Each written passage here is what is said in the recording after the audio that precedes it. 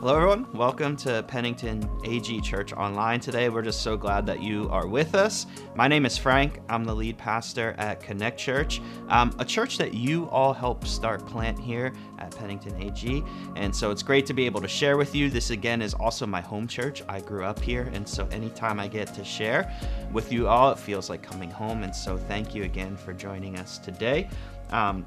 We're in the middle of a series on emotional health here, and emotional health is really important because I think sometimes when it comes to our emotions, we kind of separate that from our spiritual life. But the heart of the series is to show us that our emotions are actually a discipleship issue. As we follow Jesus, we should do the deep work of aligning our emotions with Scripture and also with the heart of God. Many of us, due to a really difficult year, full of trauma and stress and difficulty, are carrying additional pain than what we may have a year and a half ago. We may be realizing that some of our old habits of scripture reading and prayer and ways of connecting with God may not feel the same as they used to. Now, I want to say that isn't an issue with God, but it may be an indicator in our own lives that something is off with our emotions. And so because of that, again, we need to take a look at what's going on in our lives and to wrestle with it. The combination of emotional health and faith in Jesus can lead us to a place of deeper spiritual healing and peace, and that's the heart of this series. Today we're talking about personal loss and how to wrestle with the seasons in our life where we lose things. If you don't know me, my story is full of this. It feels like a lot of times in my life, just as I was recovering from a loss, someone else close to me would pass away. And as a teen and a young adult, I just continued to lose people that I cared about, and I didn't deal with it. I kept it buried under the surface. I pretended like it didn't exist. I kept coming to church and being like, everything's fine, I'm okay. Meanwhile, the inside of me was becoming more angry and more bitter because I was not opening up and sharing with people and also bearing my soul before God and saying, I need you in these areas. Instead, I kind of controlled it for myself. And I worked hard and I tried to prove myself in a lot of ways to get affection and approval so that I didn't have to deal with what was going on in my heart. And I'm thankful for a baseball coach in college who called that out in me, who said, you're angry, you're bitter, that's a character issue, and so let's work through this. And so I'm incredibly grateful for him and calling me out in that and helping me work through it. That's the idea of the message today, not to run from our pain, not to run from moments of loss, but to deal with them. Because most of us at some point in our life are going to experience this. Maybe right now you're in a great season of life. That's awesome. Tuck this away for moments when you get here. But for some of you watching today, maybe a family member has passed, maybe a marriage has ended, maybe a relationship has been broken. Maybe you're sick and you can't do what you used to do and you're wrestling with that. The list goes on and on of all of the hard things that we experience. And if we're honest, the path that we take to deal with these often isn't healthy. We often put up defense mechanisms, and just here are some of the ones that I think we often put up in order to protect and to defend ourselves. The first one is that we deny.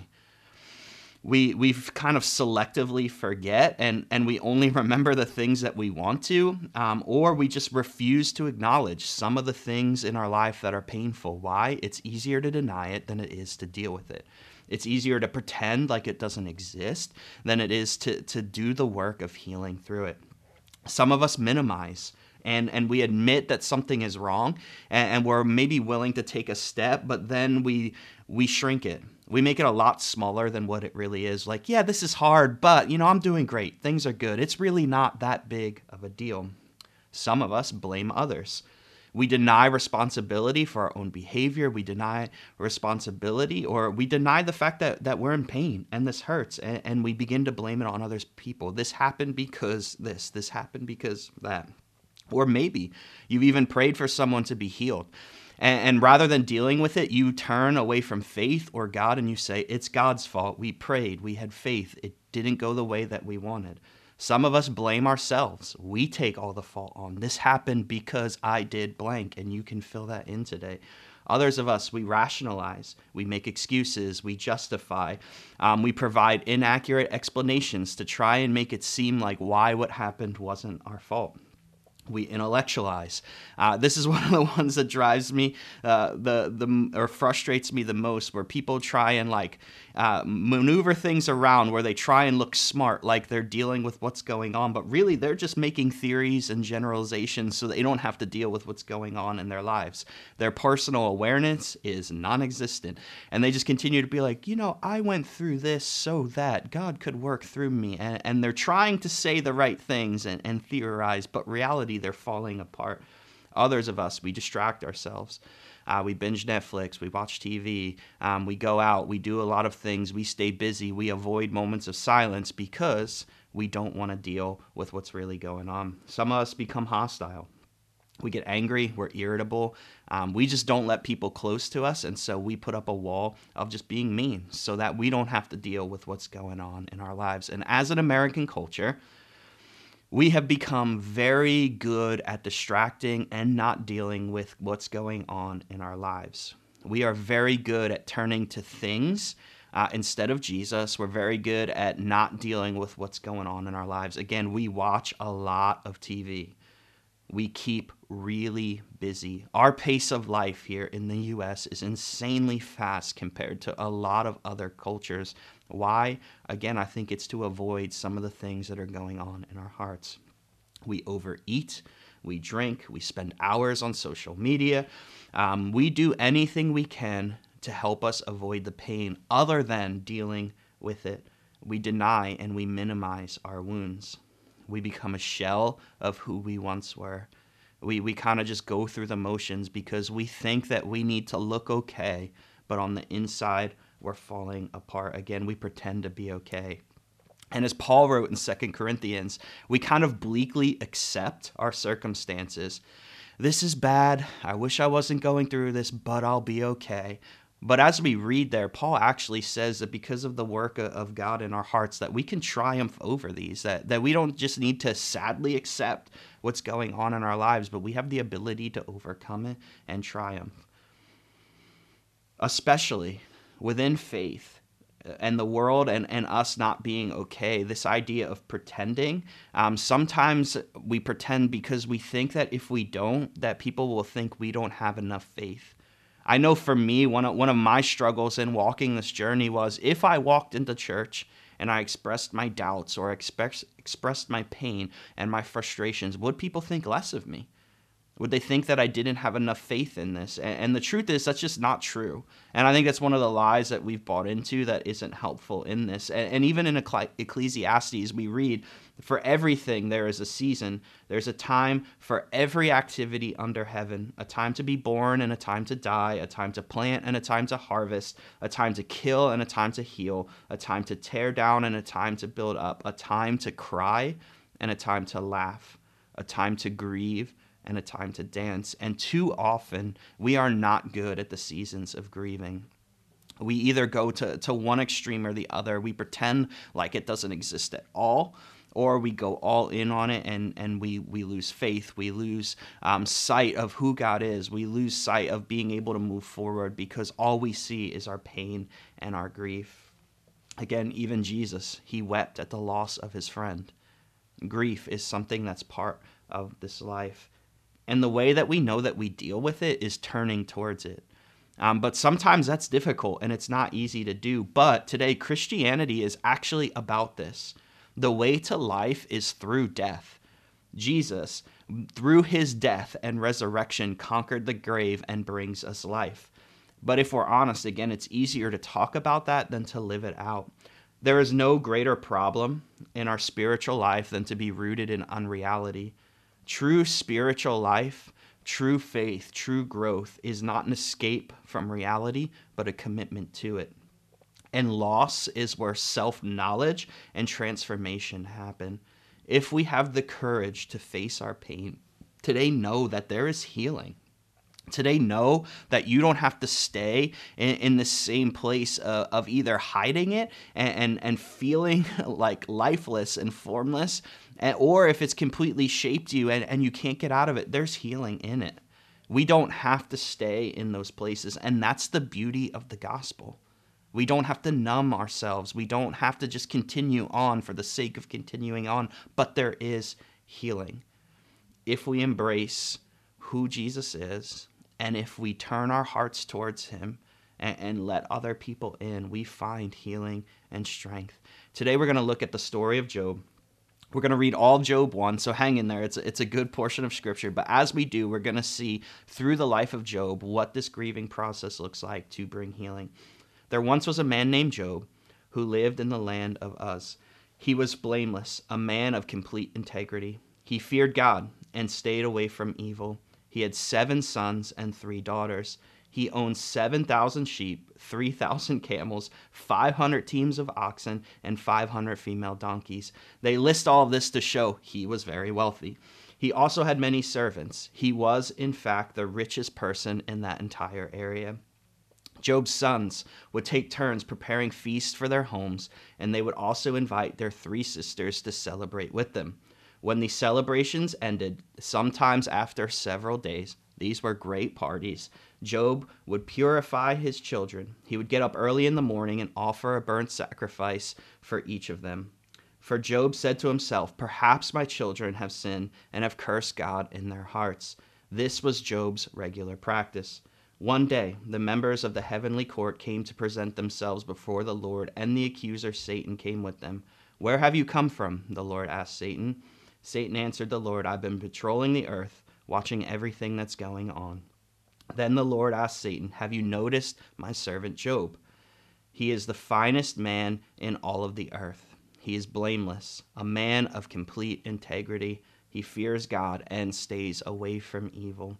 Satan replied to the Lord, "Yes, but Job has good reason to fear God. You have always put a wall of protection around him and his home and his property. You have made him prosper in everything he does. Look how rich he is. But reach out and take away everything he has, and he will surely curse you to your face." "All right, you may test him," the Lord said to Satan. "Do whatever you want with everything he possesses, but don't harm him physically." So Satan left the Lord's presence. One day, when Job's sons and daughters were feasting at the oldest brother's house, a messenger arrived at Job's home with this news: "Your oxen were plowing, and the donkeys feeding beside them, when the Sabeans raided us. They stole all the animals and killed all the farmhands. I am the only one who escaped to tell you." While he was still speaking, another messenger arrived with this news: "The fire of God has fallen from heaven and burned up your sheep and all the shepherds. I am the only one who escaped to tell you." While he was still speaking, a third messenger arrived with this news: "3 bands of Chaldean raiders have stolen your camels and killed your servants. I am the only one who escaped to tell you." While he was speaking, still another messenger arrived with this news: "Your sons and daughters were feasting in their oldest brother's home. Suddenly, a powerful wind swept in from the wilderness and hit the houses on all sides. The house collapsed, and all your children are dead. I am the only one who escaped to tell you." Job stood up, tore his robe in grief. Then he shaved his head and fell to the ground to worship. He said, "I came naked from my mother's womb, and I will be naked when I leave. The Lord gave me what I had, and the Lord has taken away. Praise the name of the Lord." In all of this, Job did not sin by blaming God. What an incredible story. And to even process this moment, right? Job is getting bad news, and someone else comes with bad news, and it just keeps piling on. And sometimes that feels what life is like. If you get into a moment where life is difficult and painful, it often feels that way, where life just piles on, and Job experiences that here. The story of Job is the story of all of us. Job lost everything in one day: his family, his wealth, and his health. Most of us experience loss more slowly than that. It often happens over the course of a lifetime. We lose our youth. Nothing stops the process of getting older.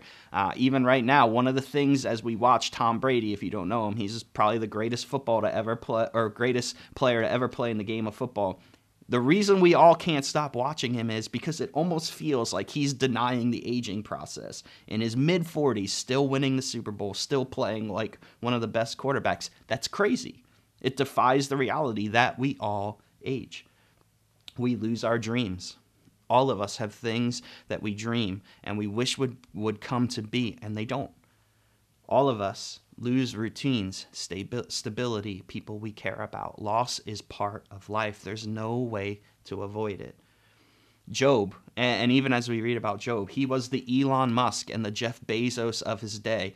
He wasn't flying rockets to outer space and things like that, but all of the cattle and things that he had show just how wealthy he was. But even in the midst of all of that, Job was godly.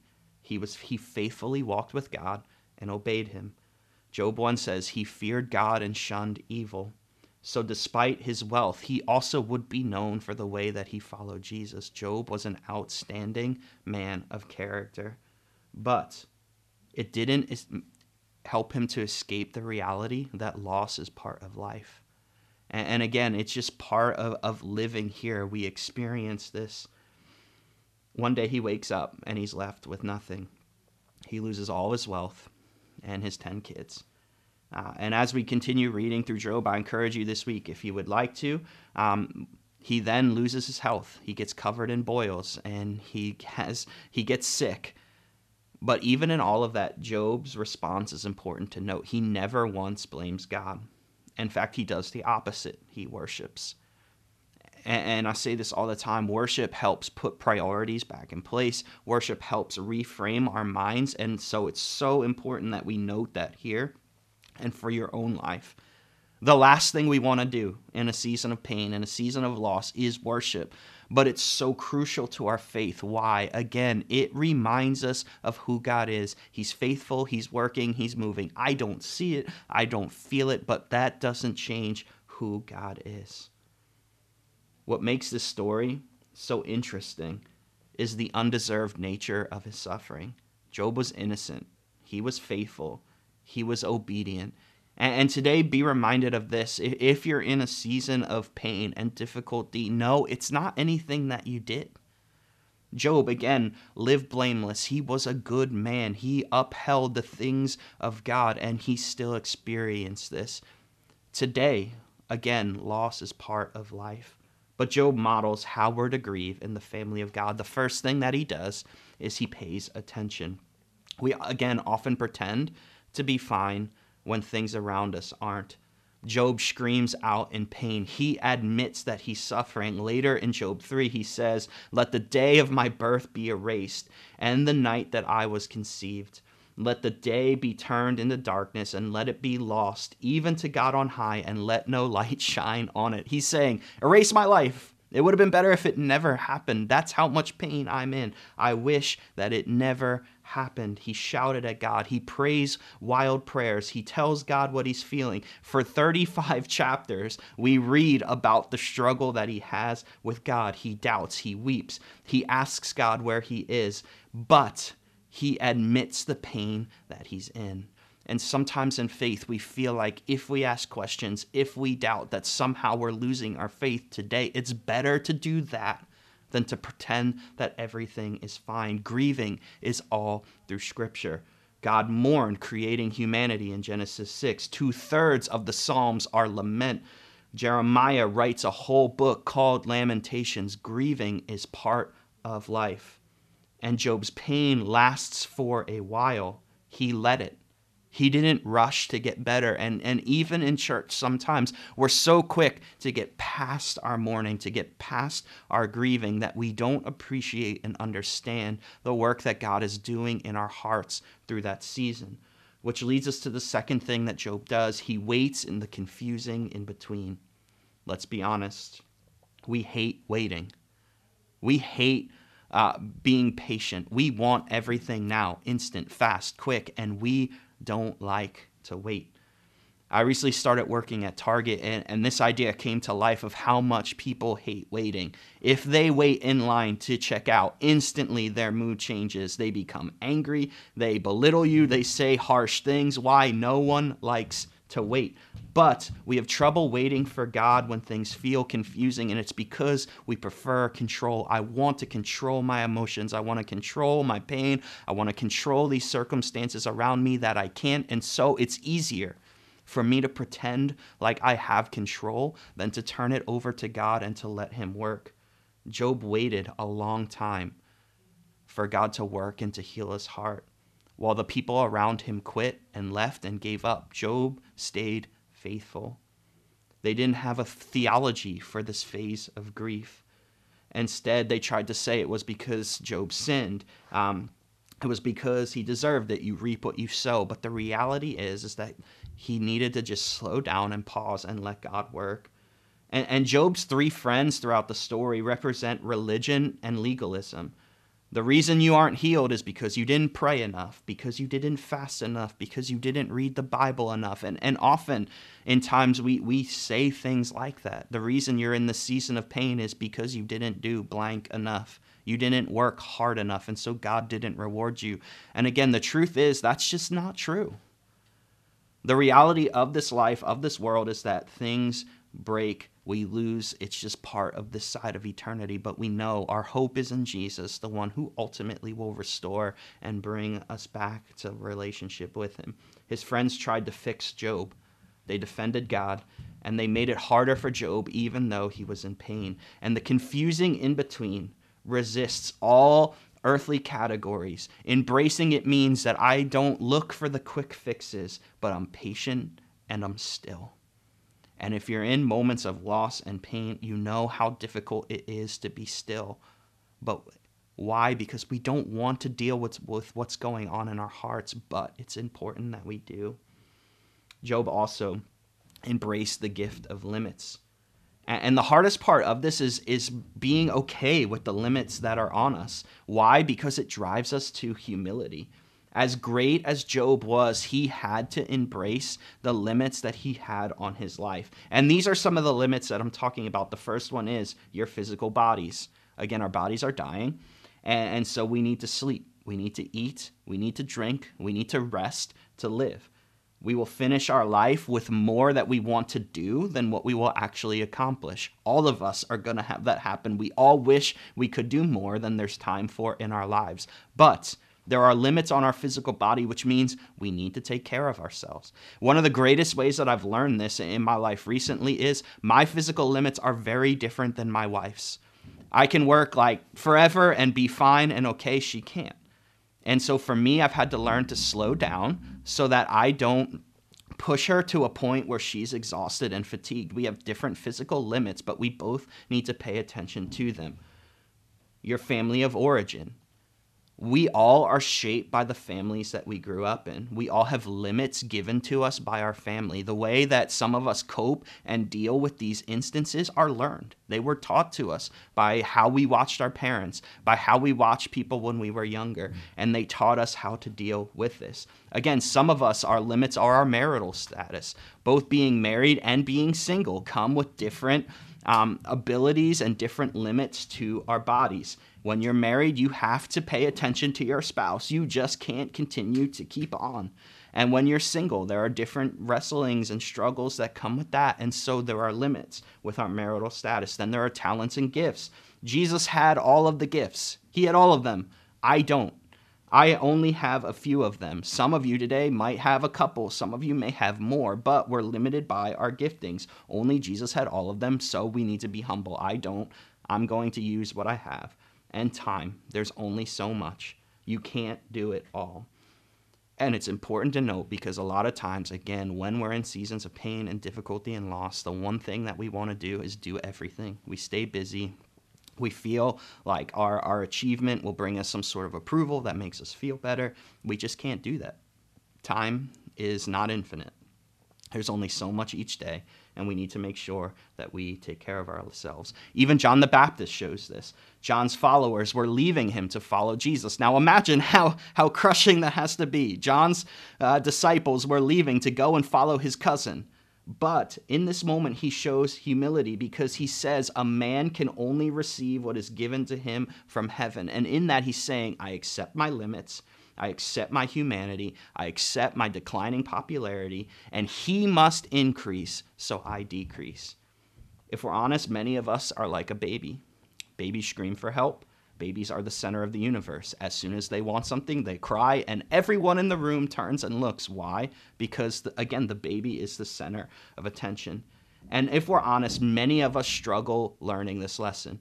We like to stay the center of attention, even though we grow up. And we might not cry like a child does, but we have other ways of throwing tantrums and fits so that people come and pay attention. Our egos are inflated, and we act like God. We do more than we should. We get burnt out, and then we wonder, how did I get here? We get stressed. We blame others. We run around frantically thinking the world will stop if we rest. But as we grow, as we mature in our faith, we realize we aren't the center of attention. We get off our throne, and we join the rest of humanity. It's part of growing up. The world isn't about us, and we need to accept our limits. This is why grieving biblically is so hard. It humbles us like nothing else. Nothing else in our life than our pain and our loss reminds us of our humanity. It reminds us of our need for God. Paul even writes in his letters that as I go through these difficulties, I realize that I need to rely less on myself and more on God. But a lot of us don't like that. We don't like losing control. We don't like being in pain. We want to be able to have life go the way that we want, but life isn't about us. And we need to accept our limits. And as we do that, there we find peace. We also need to climb the ladder of humility. Job came out of his suffering transformed. He was broken and changed, but it humbled him. And again, it made him realize how incredible God was. It was a new level of closeness and intimacy. St. Benedict made something called the ladder of humility, which we're going to take a look at here. The first level of it is that we fear God and are mindful of him. And again, this is important. Why? Because we often forget the presence of God. We act as if he's not present. This idea is not new to us. It's actually all throughout Scripture. In the Old Testament, God would literally have them stack rocks on top of each other so that when they walked by it, they would say, oh yeah, remember when God did this thing here? Why? We forget. We're not mindful of God being at work in our lives when we're in pain and when we're in a season of darkness. So remind yourselves, be mindful that God is at work. The second thing is that we do God's will. We surrender ourselves to the will of God. And can I say, one of the most painful things to accept if you've ever been in a season of loss is that this is God's will. And we pray in faith, and we believe that people we care about will be healed. And that's the right thing to do. We read that in Scripture, that faith is important to have and to pray that God would show up and work and move. But then we also need to accept God's will. We need to humble ourselves and say, God, that you're in control. And this is the heart of transformation, where I begin to believe and realize that my life is about surrendering to the will of God. We need to be willing to subject ourselves to the direction of others. This is where we give up our control and pride, and we do it without grumbling, and we let others speak into our lives to challenge us and to push us. In the moments where we want to quit, or we want to isolate, or we don't want people to say the truth because we don't want to hear it, we need to step back and give them the voice to speak into our lives. We need to be patient to accept the difficulty of others. Life with others is full of aggravation. If you've ever been part of community, maybe a small group here at the church, maybe even just coming on Sundays, you realize there's a tension in doing life with other people. It's painful. It's difficult. We don't always agree. We don't always see eye to eye. Sometimes we have different ideas of what church should look like, of who God is, and so we get into it over that. But in those moments, we need to be patient. We need to hear others. We need to give others space to figure out their weaknesses. Again, it's not our job to always step in and fix people. Sometimes it's our job just to listen and to understand and to hear them. The next step on this ladder is radical honesty to others about our weaknesses and our faults. Stop being something you aren't. Stop pretending you're fine when your life is falling apart. Let people see the real you. Some of you are never going to heal. You're never going to get better. You're never going to move forward if you don't let other people in, if you don't show what's really going on in your life. Become deeply aware that we are all sinners. We need to see ourselves as sinful. Why? Again, it reminds us that we need God. Sometimes we think we're perfect, we're awesome, we're great, we're the best. And when we do that, we forget this idea. It's not to make us hate ourselves, but to remind ourselves to be gentle and kind. Why? We're on the same page as everyone else. We all fall short, we all make mistakes. The next level is speak less. The wise are known for their few words. You don't need to talk all the time. You don't need to be the center of attention. Like we said earlier, being the baby, being the one in the middle, making the most noise. As we grow in maturity, we realize we don't always need to do that. We can speak less. We know the moments to speak up. We know the moments to be quiet. And the last step of this, the ultimate peak, is that we're transformed into the love of God. We embrace our limits and the limits of others. We are at home with ourselves and with God. And we realize that everything is a gift. And because of that, the love of God overflows from our lives to others. We need to let the old birth the new. See, good grieving is not just letting go, but it's letting it shape us.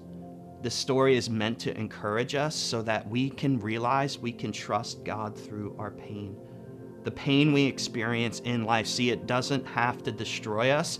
It doesn't have to make us turn off. It doesn't have to cause us just to bleakly walk through life being like, whatever, something bad's about to happen, but it can actually help us grow and understand and know more of who God is. In John 12, we read, I tell you the truth, unless a kernel of wheat is planted in the soil and dies, it remains alone, but its death will produce many new kernels, a plentiful harvest of new life. Again, resurrection, everything we believe as Christians comes from death.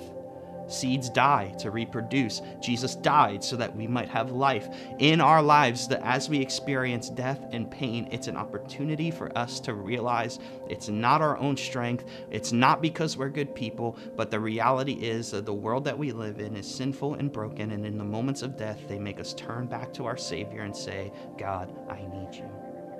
Our losses are real, but so is the living God. And today as we close, I just want to make space. If you have never accepted Jesus as your Savior before, today it's in the death and the resurrection of Jesus that we have life. That we realize that this isn't our home. Because I know Jesus, I know that someday I'll be standing face to face with him in the promise of why I endure the sufferings on this side of eternity. It's a free gift, one that we don't have to earn, and it's because of his love for us. If I'm honest, I don't know why life often is so painful here. I wish I did. But the one thing that I can tell you is that you get through it with the strength of Jesus. And today, that's available for you. All it takes is to say, wherever you're watching today, in your own space, even pause the video for a second and say, Jesus, I need you. I've fallen short, I've made mistakes, but today I trust that because of your death and your resurrection, I have new life. And as you do that, God comes and works in your life. And I would even encourage you, wherever you're watching, drop it in the chat that you've made that decision so that someone can follow up with you and help you understand and grow and connect you to the community here at Pennington AG Church. If you do follow Jesus, just a couple questions for you to process today. The first one is, what do you need to deal with that you've been avoiding? Maybe it's something, and maybe you're like me. Maybe something happened years ago that you just never dealt with. And today, as you watch this, you know that you've been avoiding it. You haven't, maybe you come across an addiction or something that you've turned to instead of God and healing in that area. I would encourage you this week, make space where you can confess this to somebody, you can talk about this, and most of all, bring it to God that you might find healing. What wound do you possibly maybe need to open up this week to bring healing? And I know that that's a difficult question. But again, today, hear me, so many of us live in pain. So many live in just being a shell of who we were meant to be. And today, there is healing. There is opportunity for you to have the strength of God in your life to overcome that. Let me pray with you today as we close. Jesus, we thank you for who you are. We thank you for your death and for your resurrection, God, that in your death we have life and we have healing. I pray over everyone watching today, God. Would you just make yourself real to them? Remind them that you're with them, that you haven't forgotten them. And God, would you bring peace, healing, and hope? God, as we just open up the areas of our life that are broken and wounded, God, heal. Would you send people our way who speak life to us, who encourage us? And God, would you grow us to the point where we can say we just radiate your love? God, that as the dark seasons shape us, God, would we then use them to bring hope and healing to other people? Why? Because of the work that you do in our hearts. Again, we thank you for Jesus and that we have healing and hope today in him. In your name I pray. Amen. Thank you so much for joining us today. We hope you have a great week.